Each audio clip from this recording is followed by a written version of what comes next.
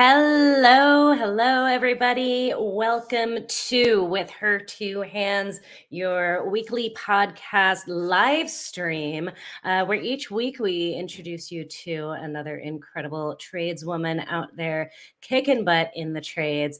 I'm really excited to introduce you to tonight's guest. Her name is Kelsey Bailey, and she has had an interesting journey. I hear that she started street racing when she was like 11, which scares me a little bit. And I'm really excited to hear what that story is all about and how exactly that works. I'm pretty sure at 11, you're not supposed to be driving at all, let alone street racing. But this is definitely going to be an interesting episode. So you're definitely going to want to stay in for the whole thing to hear all about her journey and how she started from that and went all the way to 16 years in the industry, now training people to use paint and body equipment, as well as, of course, selling that equipment to body shops all across the country. But we are having a couple of little technical difficulties getting her to join in the stream at the moment. So you get to hear me blab for a little bit. So I'm going to take this opportunity to thank our sponsors, Drive Time, for all of their continued support in helping make this podcast happen and continue to happen over the last 3 years that it's been going on. And I want to thank all of you for coming on over from our former platform on Instagram and joining us on YouTube, spending your Wednesday evenings with me.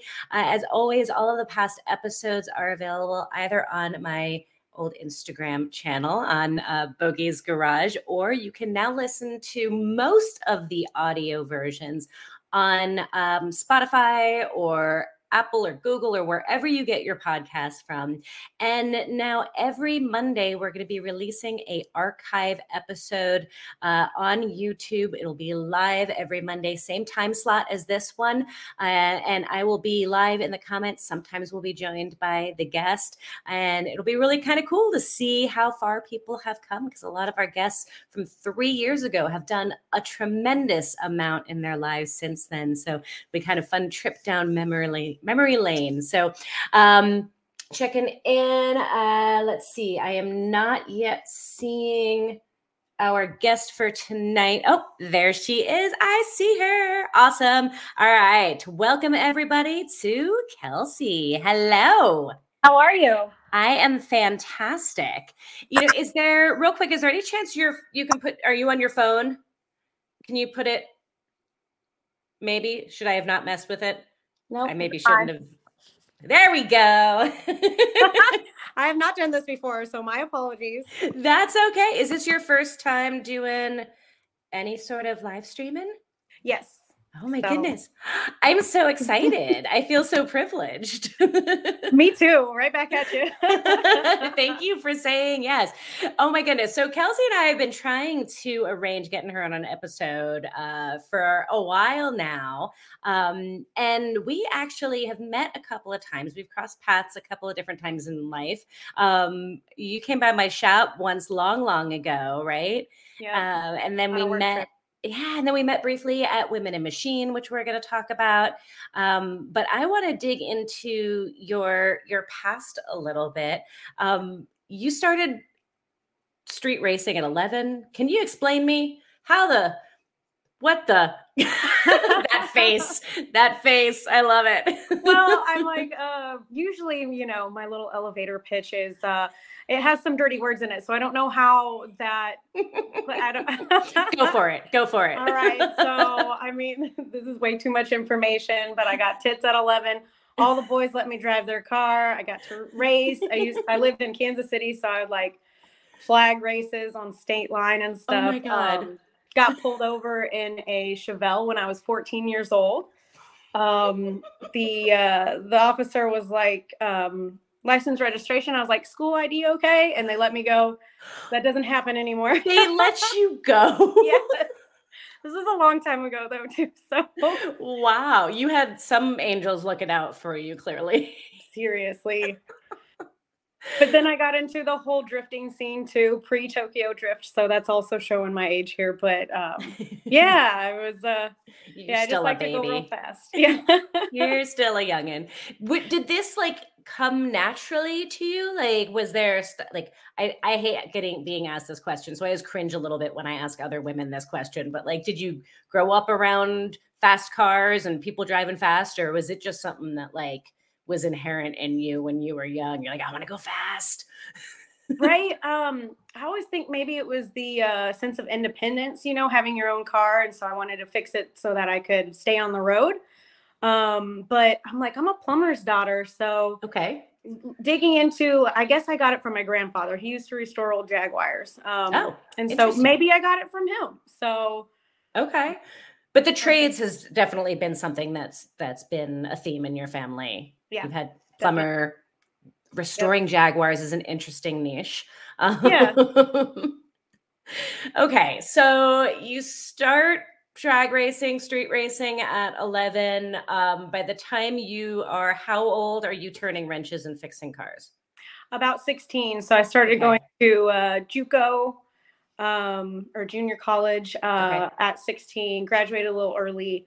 And then at the same time, I was going for basically to be an automotive mechanic. Okay. Then, going through ASE certifications and stuff like that, you have to have 2 years at a shop. So I ended up doing that at Brett's Auto Works in Olathe, Kansas. Shout out to Brad's. Thanks for giving her a chance. So I, during like 16, 17, 18, a little bit into 19, I was either around it or I was at Brett's from 17 to 19. And then cocktail waitress on the weekends, and then ended up bartending throughout my college career at Pitt State in Pittsburgh, Kansas. So. Okay. Now, how did your family respond to all of this theme in your life? The street racing, the wrenching, the wanting to become a mechanic. How was that received? Well, I'm glad you asked me that. I was a little bit of a black sheep. Okay. So it was kind of funny too, because I remember like growing up in the church and stuff like that. One kid taught me how to drive stick, when I was like 14, 15. And I started street racing with him. He's like an older brother. Okay. And then I remember also, it was kind of funny because I would be street racing, but my brother started coming along and my mom was like, watch out for your brother. And so he was in the clear if I was out with him, which cracked me up because I kind of started that whole, that I guess, the enthusiasm for going. Is he older or younger? Older, almost 2 years. Okay. Yeah. All right. So you're bringing your big brother along, but you're the leader, clearly. Right. Well, I mean, he caught on very quickly. And so like, he's super good at, fixing cars. Like, I'd have to say I got him into street racing. He got me into drifting. Okay. And so you do drifting too. Of course you do. Yep. Because you're like cool as hell. I won, I guess, a 240 SX off of eBay. In Erie, Pennsylvania. I was bidding on one. Okay, so I would have been 17.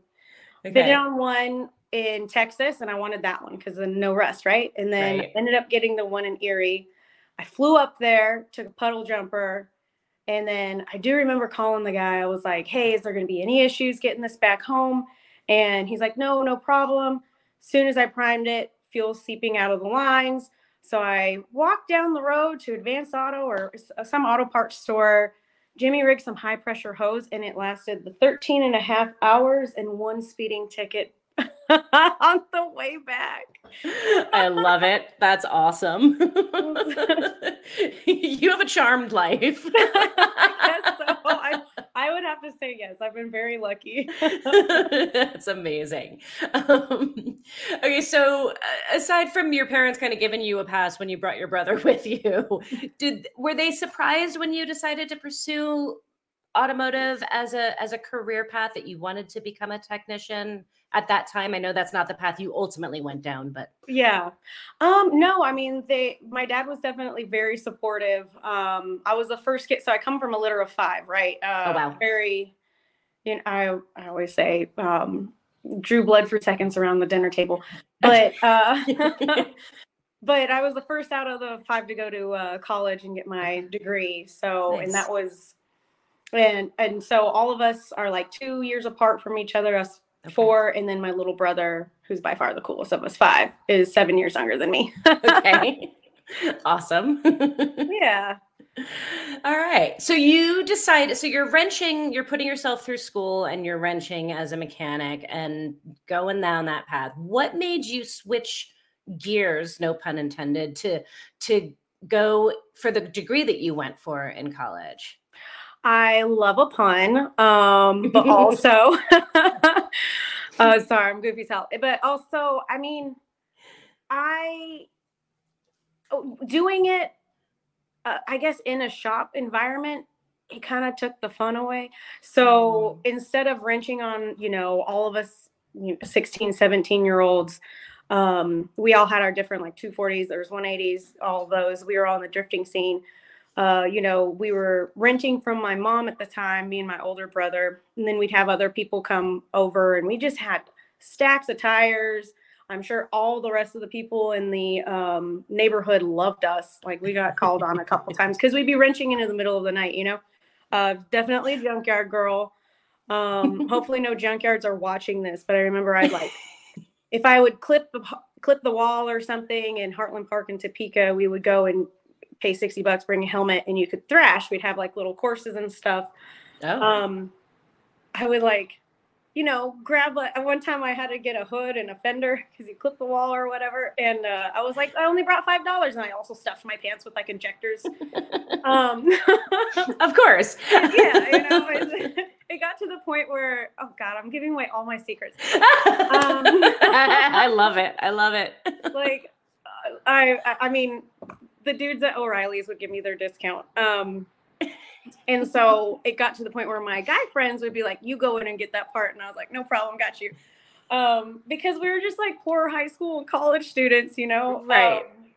And right now we're touching on one of the few benefits that comes of being a woman in the industry every once in a while, right? For like all the negatives, then like every once in a while there's a little perk, is that sometimes people are like, oh, you're a girl, I'm so excited, I'm going to give you a discount. You're like, okay. Thanks. It doesn't compete with all the negatives, just for those of you out there who are like, that's not fair. Yeah. I mean, there's plenty of those. So, I mean, we can get to those, man. But yes, indeed. We did it was funny because we had our daily drivers, which is also our track car, drive out to St. Louis, which is 4 hours on the nose. There'd be fully like trailered cars, and we'd get sideways and then have to go to school the next day. It was called Midnight Madness. So we drive, make it out there around like midnight or right before thrash, and then come back to Kansas City and try and get to school at 8 o'clock. Amazing. My upbringing was very different. My high school life was not like that. I was such a goody two shoe. I was like, I was too scared. I'm like in awe of everything that you were doing, like way back then. Dude, I was much cooler in my younger years and way more bold too. Whatever. Were you always this bold, or did it start at a certain point for you? Or were you just from birth I'm gonna go out and do what I want, I've got a wild hair? And yeah. I feel like I've always been that way. As far as, I come from the school of thought of, if somebody else can do it, by golly, I can do it too. And I don't feel like there's any like hindrance other than, you can get in your own head. And of course we all do that. But yeah, like if I see it done, I'm so visual and super kinesthetic to the point where it's like, I can do that too. Yeah. I love it. So, okay. Getting back to, yes, we had both. I go down rabbit holes too. Squirrel. Okay. So why did you switch into auto body and that side of the world? Because, I mean, the cool part that I loved was when I was a mechanic was women are usually the ones who are checking that off the to-do list throughout the day. Like, hey, it needs to get its regular maintenance, whatnot. So I put cars up on lifts, give them their safety glasses. I'd be like, you need to put coolant in your car because you ran out of coolant. Then I'd be like, hey, you have 25%, left on your brake pads or whatever. And then this is another optional item, if you get around to it, would be nice. because, women like options. I always say that in my Yeah. in my world. And I loved that part. But then you also get those people who are like, there's a lemon who came in and something was always wrong and it was always our fault, right? Mm-hmm. And I'm like, there's one time I was like, you know what? She's actually waiting for it. And I'm like, honey, it was like a 4-spoke lift. I'm like, it's not even touching all 4 corners. You have a bent frame. We did not do that. And so at least like explaining that type of stuff, I think that I had a knack for it. But realistically, I just like doing it on my own stuff. Yeah. And so I was able to find making a little bit more money so I can afford more parts for my own stuff doing it this way. Okay. And I'd also have to say at Pitt State, shout out to my advisor, John Thompson. My God, he was so amazing. He founded the collision repair and insurance management, and then I did power mechanics and then business and Spanish. But his enthusiasm for it, and like he really got me into it. And also, we got donor cars where it was just like bash it to pieces and fix it. And that was really cool. It was very satisfying. Was that your first like exposure to doing not the mechanical side, but doing the more body side? So it was like a matter of exposure. And then once you were exposed to it, you're like, this is really cool. Yes, absolutely. I love it. So I'm interested though. So you kind of very quickly said some really powerful stuff that I think is really relevant topics to talk about. Like one, that it was about when the hobby became the job, it became less fun, right? But then also the opportunity to make a little more money. So can we talk about that for a hot second? Because I feel like that is such a key point to, we talk all the time, and I'm sure you see this out and about because you're dealing with different shops all the time, right? Like everybody is needing techs, right? Everybody is looking for body people, painters, mechanics, all of it. And yet, like the mechanics that I know who make the most money are the mechanics who don't mechanic anymore. Yeah. I think that it's good to get that foundation for sure, and I encourage the next generation. That's something that really gives me the warm and fuzzies. And so I've been definitely super lucky and blessed because I kind of put myself out there, and maybe I'm intense, but I'm just like, oh my God, another girl, as you know, get excited, overly excited. But I get just as excited now seeing youth in the industry or getting, wanting to go down that path. It was kind of funny. A couple months ago, I went to a random like car meetup. I rode up because I don't have a cool car right now. I'm riding motorcycles, which is that's the best thing in the entire world, best feeling in the entire world. But I rode up, and these 2 kids like walk up to me. They're like, "Oh my God, like I used to have this bike," and then they had like this Slam, like Lexus, and then I saw like a right-hand side drive Skyline, and I was like, this parking lot reminds me of high school. Yeah. And I'm like talking to these guys, and they're like, yeah, we're self-made. I'm in the fireman program, and I'm going to be an engineer and stuff like that. And I'm like, I don't know how to gauge age. However, you look like you're 16 or 17. And they're like, yes, ma'am. 17. And the other guy was like, I'm 18. I'm like, the kids are all right. It makes me so excited to see that. Yeah, I agree. I think we're starting to see more kind of a swing back into the trades and desire to pursue that. So that's good to see. Are you seeing wages going up in the shops? Are you seeing that improving, or do you? Yeah. No, not really.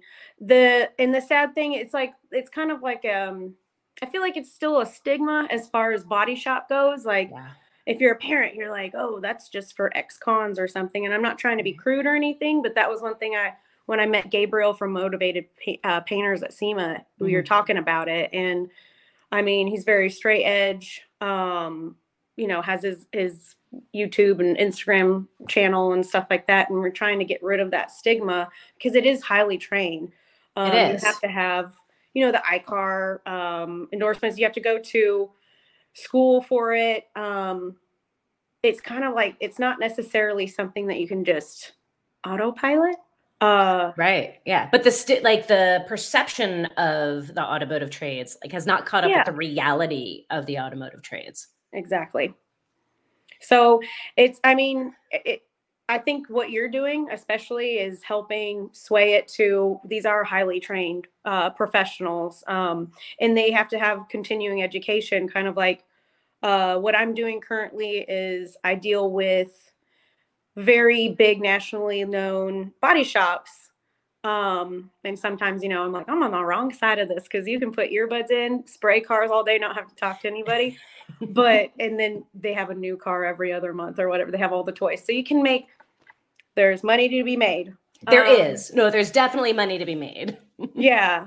I mean, if you get better, then you can flag more hours and get quicker. But I mean, sometimes I definitely think I'm on the wrong side of it, but I do love what I do because I do get to go into Votex and be like my job allowing me to go into Votex. I've seen so many girls in some of these classes, and I'm always like, hey, I know that it's hard to stick with it when you look out and nobody looks like you. However, there is money to be made. That's my elevator pitch to them. And I'm like, just stick with it. And here's my card if you need anybody. If you need a vent. Yeah. There's a lot of stuff that you have to deal with. So I love it. I love that you do that, first of all. So thank you. And I'm curious, do any of them ever take you up on it? Yeah. Oh, good. Yeah. That's It's been awesome to awesome. hear. That's Oh my God. fantastic. It gives me the best, warm and fuzzies for sure. Yeah. So I definitely want to follow them through. Just because, I'm sure you didn't have that and I didn't either. You just kind of have to do it. But yeah, I think that, with the different, I'm, part of anything motorized and anything female, owned, operated, headed up. Yeah. I try and be a part of it. Yeah. I love it. And I think your point is really valid. It's the same for the industry in general as it is for women specifically within the industry. Is there is money to be made. There is respect to be had. There are great people out there who are supportive. It might take a little while to get there. And you're not going to necessarily see a lot of money right off the bat because it doesn't start out high or great. And if you really want it and you push and you keep working, definitely. But obviously, look at you, especially, man, I have been watching you since Call Girls Garage first came out. Man, it was my Saturday morning, routine. And then this when I was living in Fort Worth. And then I would be like, I want to go wrench on something. And that was my Saturday. I love it. Yay. And so I think definitely been look up to you and just anybody else who's just out there getting it, who didn't necessarily have that support, but use the support. If somebody offers it to you, definitely use it. A little side note, it wasn't my first SEMA. It was SEMA 2018. It was Tacos, Tequila, and Tradeswomen. Mm-hmm. And I was 30 years old. And I went and I met, you were there. And there were a lot of other amazing women there as well.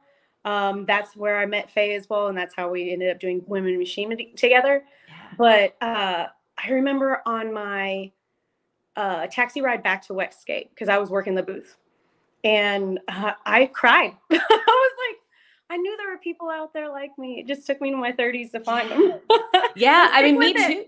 Me too. I was definitely in my 30s before I found one woman. I had met one other female mechanic in my 20s. But yeah, no, and it's crazy. And the power of those groups is so, so huge. Do you want to talk about Women in Machine a little bit? Because you do a ton of stuff. And I know we're going to run out of time long before we're finished covering everything. But you went to the SEMA, you met all these other women, you started kind of realizing that you weren't alone in the world. That kind of spurred you doing a whole lot of other stuff too, because you're involved in Women Machine, you're involved in WIN, and then there's another group that you mentioned, Femoto. Femoto. I don't know what that is. What's Femoto? Oh my God, can we start there? So okay, so I've been writing for about a decade now. I got my motorcycle license in 2013. Okay. And I had a GS 500, a little zippy thing, it was very cheap. You drop it a bunch of times, you don't care.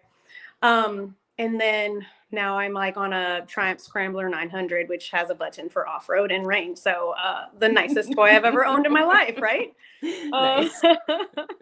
So you save up big girl money and buy yourself a fun toy. But yes, it took me moving to Austin 2 years ago to find any females to ride with. And there is a huge scene down here. So shout out to anybody who's in Austin, Famoto, or sometimes, Moto Social or something like that. You can meet a lot of girls. Okay. Is that just in Texas or is that all over? Famoto is just in Texas. Okay. I know Moto Social is everywhere, any major city. Also, when I first came down here, there's Lita's, which is any major city has a chapter of all female riders. It's not like, it's just a collective. It's not like a club or anything like that. And I've met some amazing folk in that. And it's like, you bond over the little bit of a nihilistic nature of the people who get on motorcycles, but it's been, the best crew down here. And, awesome. Yeah, like there's I'm gonna shout out to Moira, who she hosts like track days, like teaches people how to race and stuff like that. I want to be her when I grow up. I mean, I'm just so blown away, like I'm not worthy in presence of all these just ladies who are just doing it. And oh my goodness. Okay. Can we pause for a hot second and just like turn the tables on you, because you are one of the ladies who is doing it. Like you really are. And I know that you don't necessarily feel that way, but you're influencing so many people. Like, do you see how much of a boss you are and the impact that you make through your job every day, through your mentoring, through your coaching, through reaching out to these students by just being visible? Like you are that girl. Sometimes, yes, it took me a while. I think, you give yourself some goals, and I did achieve a lot of them by the time I was 30. And so now, so backing up, the reason why I mentioned Moira specifically was when I first met her, and I'm sure any of the ladies watching, there's always some ladies who don't want to see you succeed. Just people. Yeah. But sometimes ladies, because it's like you roll up in a bike night or something and there's like a girl there and it's like, no, this is my bike night. It's like, right. I was so impressed with Moira when she goes, there's plenty of seats at the table, not just one. Yeah. And I use that all the time now. And so, and I'm like, yes, you said it. It's like, there's so much room for everybody. It doesn't have to just be one, Yes, absolutely. And I'm glad that you brought that up. And I think, like you said, it's not just women. There's always people who want to see you not succeed. I think it hurts more when it's other women. Yes. Like when there's a guy who doesn't want me to succeed, I'm like, been there, done that. I've experienced that. I'm used to it. I can let it roll off my shoulder now. But when it's a woman, it's like, oh God, that hurts. Yeah. It really does. When I first started selling equipment, I feel like I just took my Great Danes, stance at things like, you're going to love me by the end of this. And there's a lady I was working with, and she was just like putting me down and stuff like that. And so I took her aside, and it hadn't happened to me yet, because I'm just like, oh my God, another girl. And I just like get overly exuberant. I, shower them with like compliments and like, we're in it together, and like, you almost automatically think that they got your back, but they don't always. So, I mean, I took her aside and I was like, hey, my mom always told me to respect, and I feel like not all respect is coming from you. And after we had a conversation, and of course it's not in front of the customer, I think she had newfound respect for me and stuff like that. And sometimes you just got to lay it down. I mean, I don't know. I have a question for you, and it just came up. Okay. I'm definitely subscribed to the thought of kill them with kindness, or you can catch more flies with honey. Mm-hmm. However, I have heard from some people, mostly men, they'll be like, you got to come out guns a-blazing and then be nice. I don't know what has worked for you in the past, and what would your advice be? Yeah, I mean, I've heard both. I right? Like I've heard both sides of that too, and I think that's a really interesting question. I think there's a way to be strong without being guns blazing, Yeah. right? Like you said it, like the Great Dane approach, right? Like, but let's like talk about Great Danes. Like they're huge and they're a little intimidating, but they're like the biggest lovers and they're super sweet and all they want to do is slobber all over you, right? And but they're firm and they're solid and you're not going to knock them over when you bump into them. And like that's that's such a great analogy. Like be the Great Dane, right? You can be lovable, you can be nice, you can be friendly. What you said to that other woman, right? Like, Hmm. hey, not feeling a whole lot of respect from you. That was you standing your ground, but still being nice. You weren't like, look, B, Yeah. you know, like I don't think the guns a blazing approach is necessarily the most successful. I think particularly in a male dominated industry where like they are so used to just like big puff up, like I'm going to be bigger than you, I'm going to be louder than you, and that's how I'm going to win my way. I think when women come in and have a different approach, that's actually our secret weapon, is that Okay. we can be kind, we can be nice, we can still be solid. It doesn't mean you're a floor like a doormat. That doesn't mean that you Yeah. lay down and just take it. But I think it's a happy medium in between the two, you know? Yeah. I have to agree because to be honest, I haven't actually used the guns a blazing approach and it's worked for me as far as not using that approach. Yeah. I mean, of course there are, you know, you never know what you're going to get. And maybe there's been a couple times I'm like, maybe I should have been more firm right out the gate. But for the most part, you know, if you just, I'm a middle child, so I'm good at diffusing. Um, Which is a superpower. Like that's a yeah, superpower. for sure. Also taking a whole bunch of swirly brained information and like delivering in bite-sized pieces. That's also a superpower of mine. So Yes. hone your superpower for sure. Amen to that. And that is quite the superpower. But yeah, I was just curious if you ever had to like be very firm about something and then, you know, maybe you were like, Yeah. maybe I shouldn't have taken that approach because there has been at least a handful in my, 16 years in the industry with almost working with exclusively all men where I'm like, I should have been firmer because Yeah. now I gotta be mean. Right. And I think, I had an old teacher friend say to me once, always start off the semester the bitch because you can get nice after that, but you can't go from nice to being the bitch. And I was like, wow, that's really interesting. And I think I've taken that to a degree, right? Like, like if you start out the gate like you can walk all over me, then when you go to stand your ground, people are going to be like, wow, what the hell happened Mhm. there, right? But I don't think that that necessarily means you have to be mean, right? You Yeah. can be firm and still be kind, and I have had situations where I had to really stand up for myself, but I still took the kill him with kindness approach. Like I had a shop foreman who hated me, hated my mere existence. And every morning I would walk in and be like, good morning, Don, how are you? Like, just super kind, super sweet. And when he screwed me over, I went straight to over his head, right? I Yeah. was firm. I was going to stand up for myself, but I wasn't going to be rude about it or mean Yeah. about it because then that's just stooping to that level, right? Exactly. I'll be like, this ginger will snap. No, I'm kidding. But if you say it with a smile, Exactly. You better not do I love that. it. Oh, so I'm curious, like going back in time a little bit, when you were working at the mechanic shop, you kind of started talking about how you were teaching a lot of these female drivers and customers about their cars. And Mhm. so it makes total sense that in your life you have continued that teaching trend and you're now teaching young kids and you're mentoring women and you're doing all of this. Like teaching is kind of a thing. Was that always a thing? Does that come from being one of five as well? Or I, to be honest, never liked being the center of attention.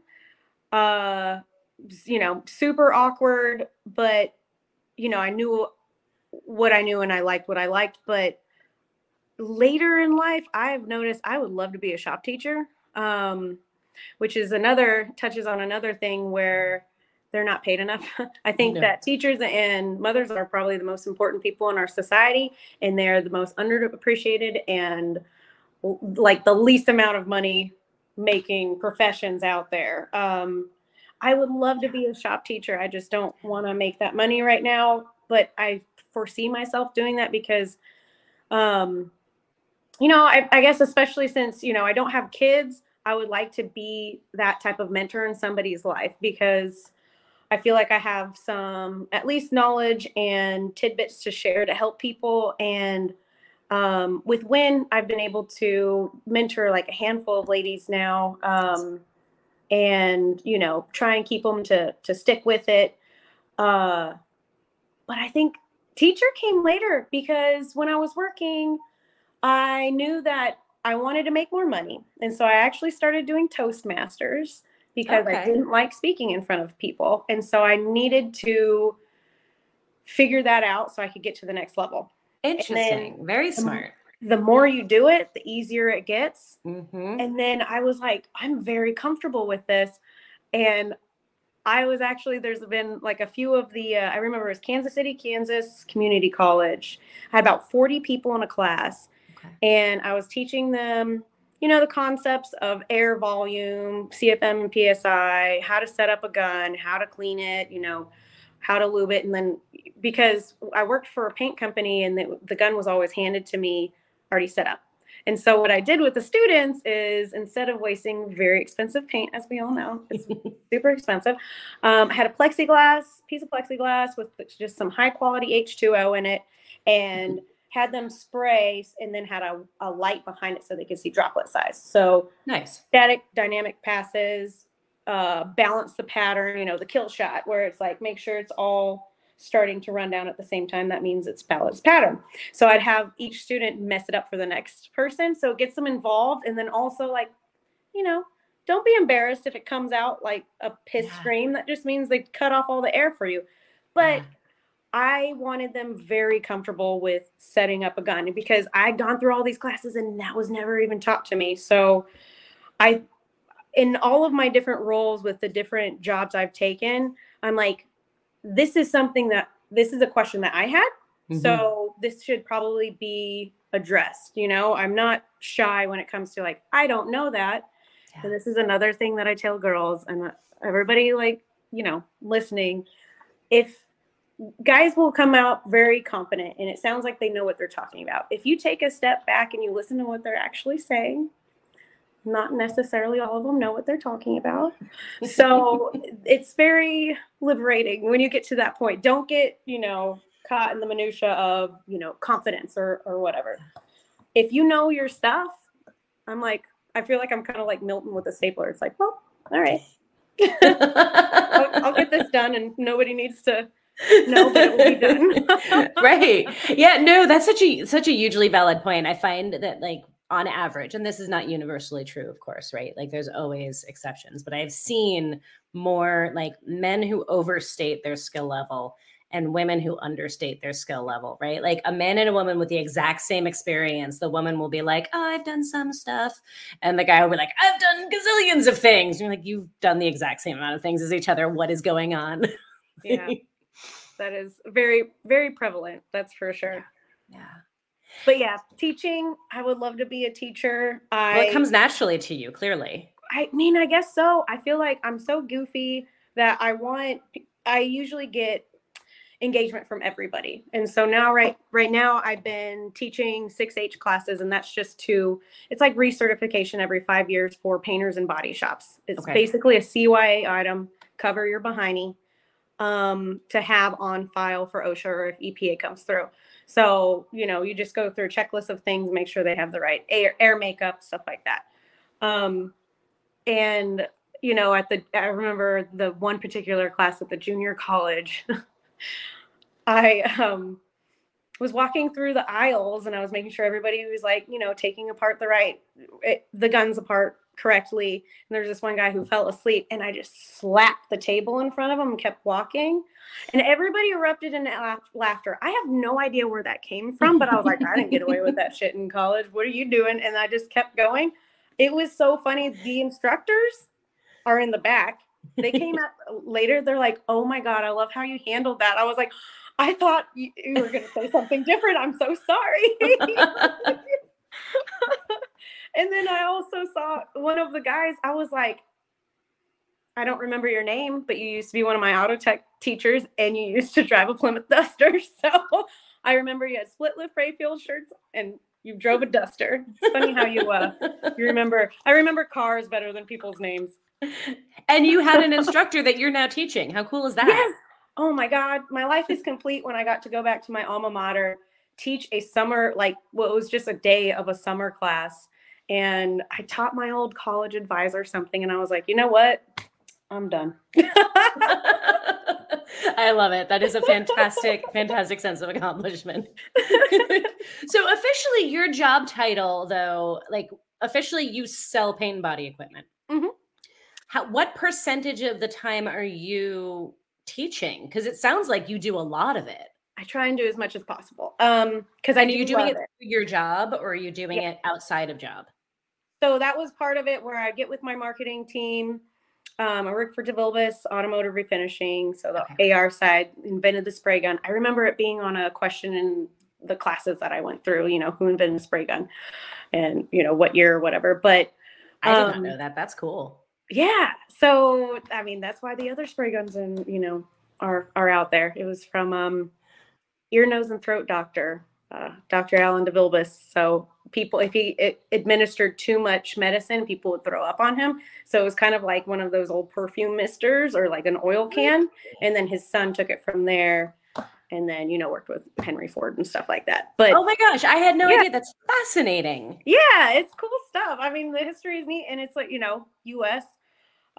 So I mean, I have so my title is Central Region Sales Manager. Okay. I have 15 states in the middle of the country, about 32 salespeople. So what I do is knock out roadblocks for them, facilitate training for them. If there's like, new sales reps in different territories, I go and train them and then go into body shops with them and do demos and whatnot. Nice. But if I do get invited, I think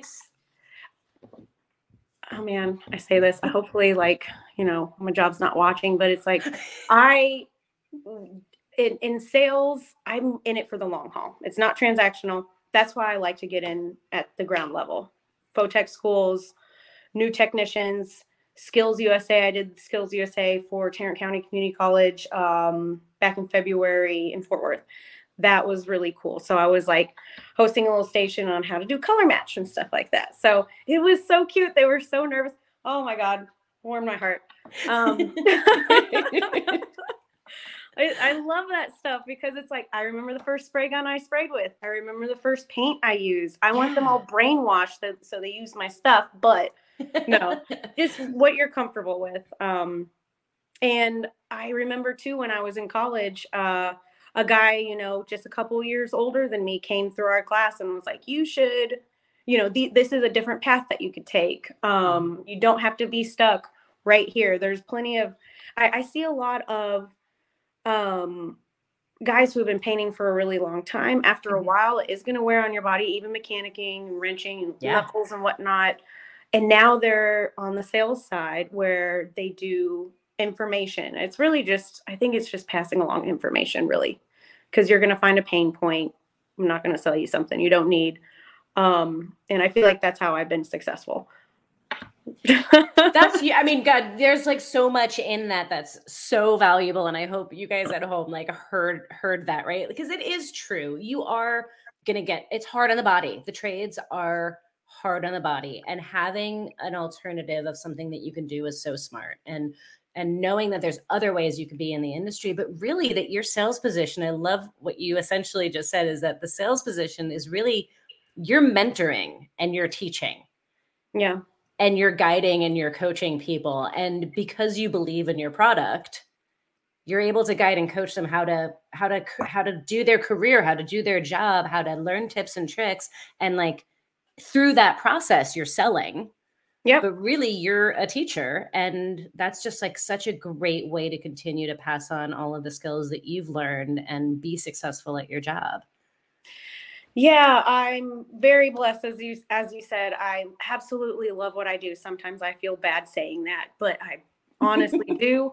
That's a good thing. Yeah, I know, but absolutely. But I mean, I genuinely do enjoy what I do, and I want to help facilitate that for others as well. And seeing some of these guys, like I was in the field, in San Antonio last week with guys who are like, man, I sprayed for 30 years, now I'm doing a tech rep job, which is basically being the fireman. You're the guy that people want to see. You're there, or gal, who comes in and takes care of issues. Yeah. And I've even considered that.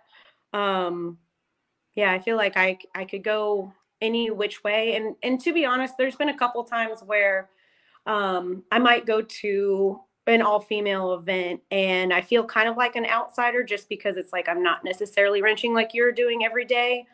But I feel like I also can represent like a different path. And so you can still be around it. It also takes skill. And I just keep me around fast things. I'll be fine. Well, I will give you this piece of comfort.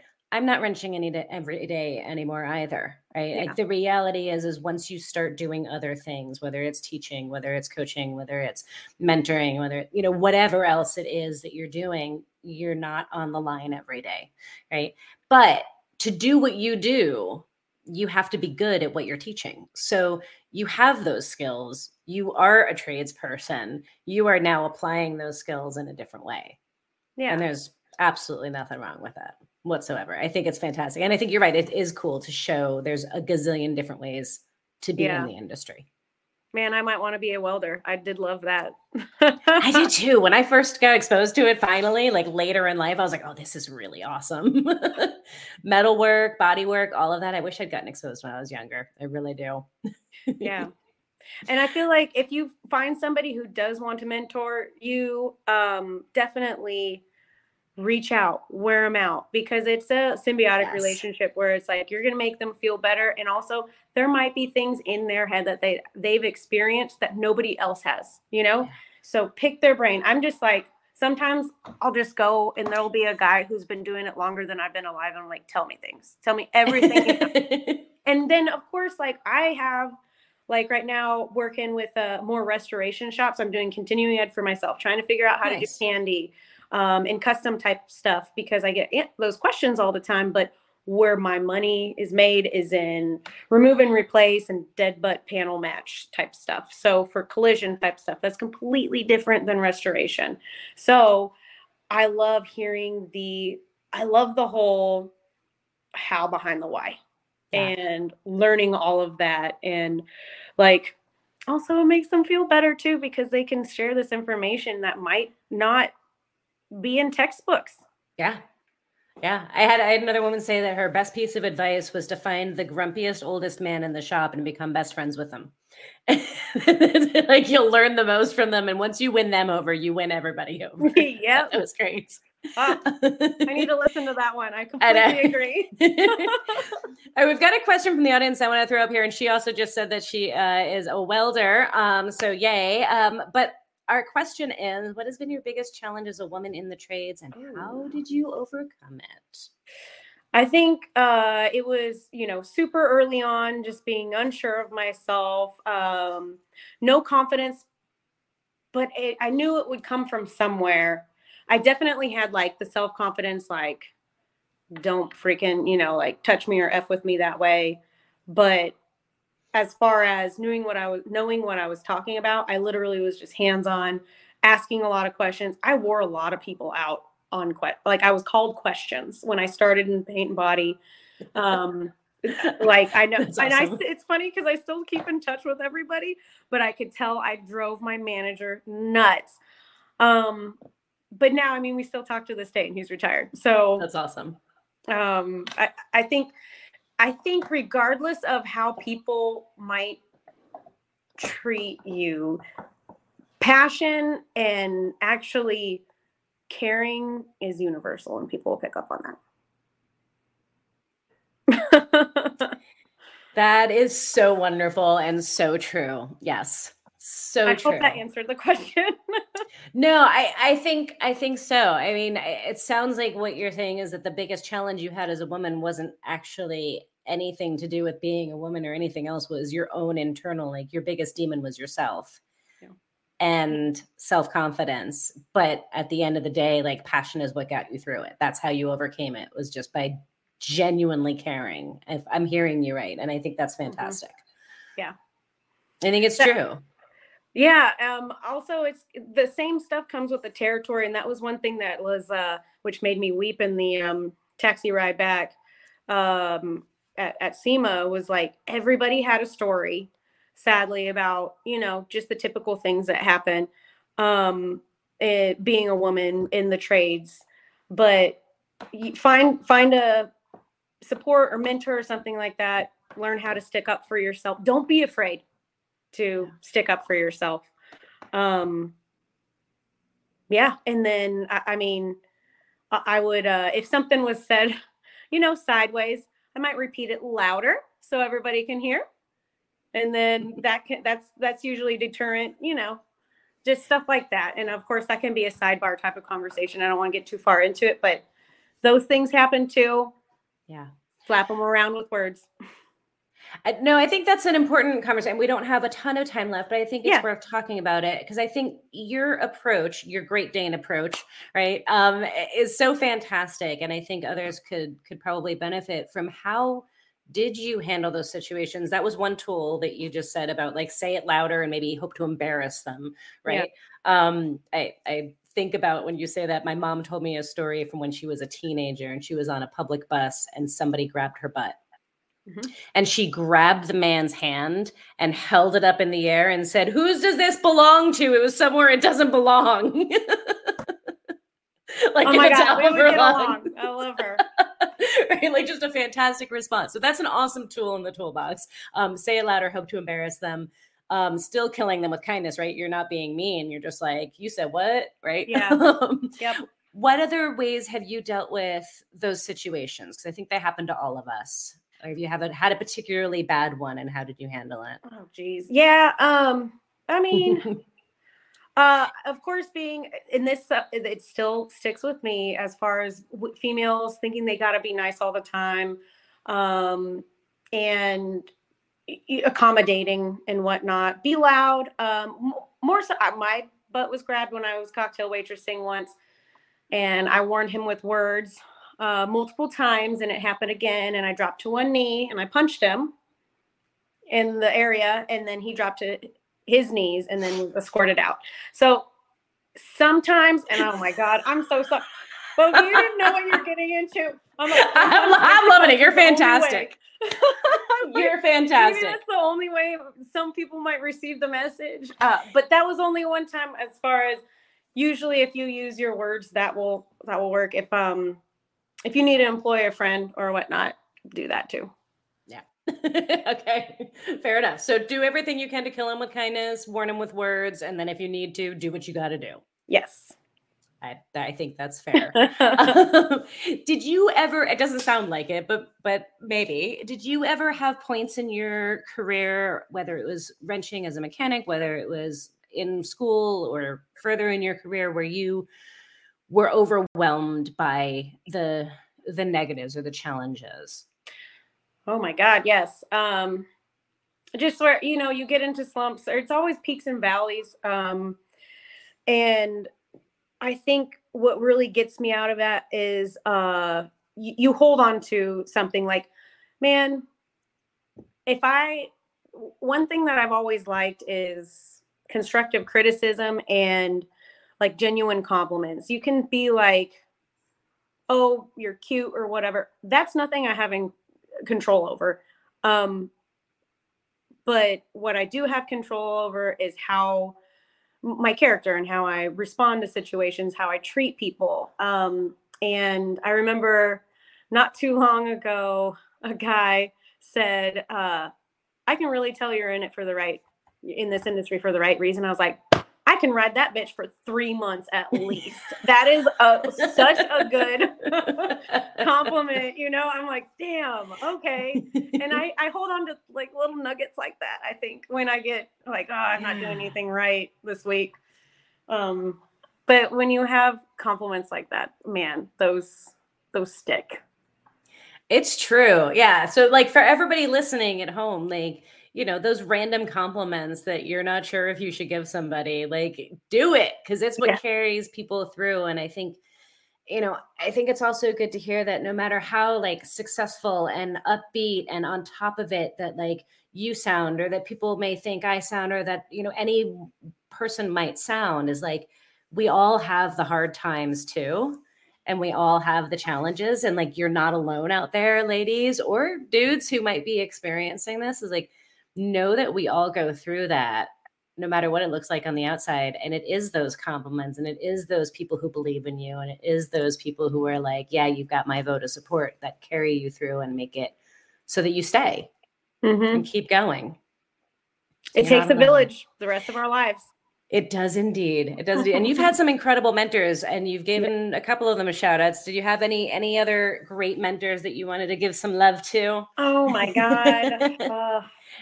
Man, of course, All Girls Garage, been watching that since it came out. So Jesse Combs, yourself, and Christy Lee, and then, you know, Faye, working Woman and Machine with Karen Sullivan. Yeah, we never talked about Woman and Machine.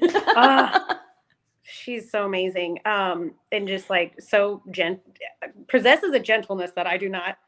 And Des with Nessie's Customs out in Arizona as well. I got to see her on my last work trip. That was so cool. I was like, I actually got to see her shop.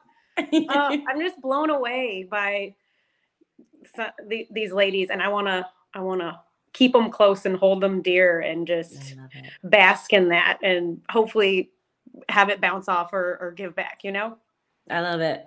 I love it. You're fantastic. I've had so much fun chatting with you tonight. I feel like I talked so much. I'm sorry. No, this is fantastic. I feel like we've just barely scratched the surface. I feel like we could go for another hour, but I want to be respectful of your time. It's already 5:57 or whatever it is in your time zone or whatever. But we've used up our hour. So I want to ask one final question, and you've shared some tremendous words of wisdom and advice for the next generation and for really anybody already throughout this conversation. But if you had a chance to talk to the younger you, a little Miss Kelsey, or another little girl like you out there, what are your words of advice to her? Damn, that's a good one. I mean, definitely stick with it. Probably do even more as far as try and gain more information. Don't be intimidated, especially by other women. I get more intimidated by other women than men. And I don't know. Just continue to lift each other up. I love it. Man, I wish I didn't even think of that. What would I say if I was a kid? Keep that 240. That was fun. All right, kids, keep your first car. That's her words. Yes, exactly. Always. I love it. That's fantastic. You are incredible. I have had an absolute blast talking to you. Folks at home, I hope you've enjoyed meeting Miss Kelsey Bailey. Make sure you go check her out. All of her contact info or where to find her on social and follow along on her journey will be in the description below this video. Make sure you come back next week to meet another awesome tradeswoman. And of course, tune in same time, but on Monday for an archive episode. We've got an awesome tradeswoman for you to revisit her interview from 3 years ago already, which is so crazy. But make sure you subscribe, make sure you hit like, leave comments below. We'd love to hear what you think about this. And of course, this will also be available to listen in podcast form anywhere where you get your podcasts. Thanks for all tuning in and hanging out and spending part of your evening with us. Kelsey, thank you for spending part of your evening with me. You're phenomenal. And we will talk more offline. Final big thank you to Drive Time, our sponsor, for helping us keep this series happening and making it possible. So thank you to them, and thank you to you all. And until next time, be good to yourselves, be good to one another, and we'll see you later. Bye.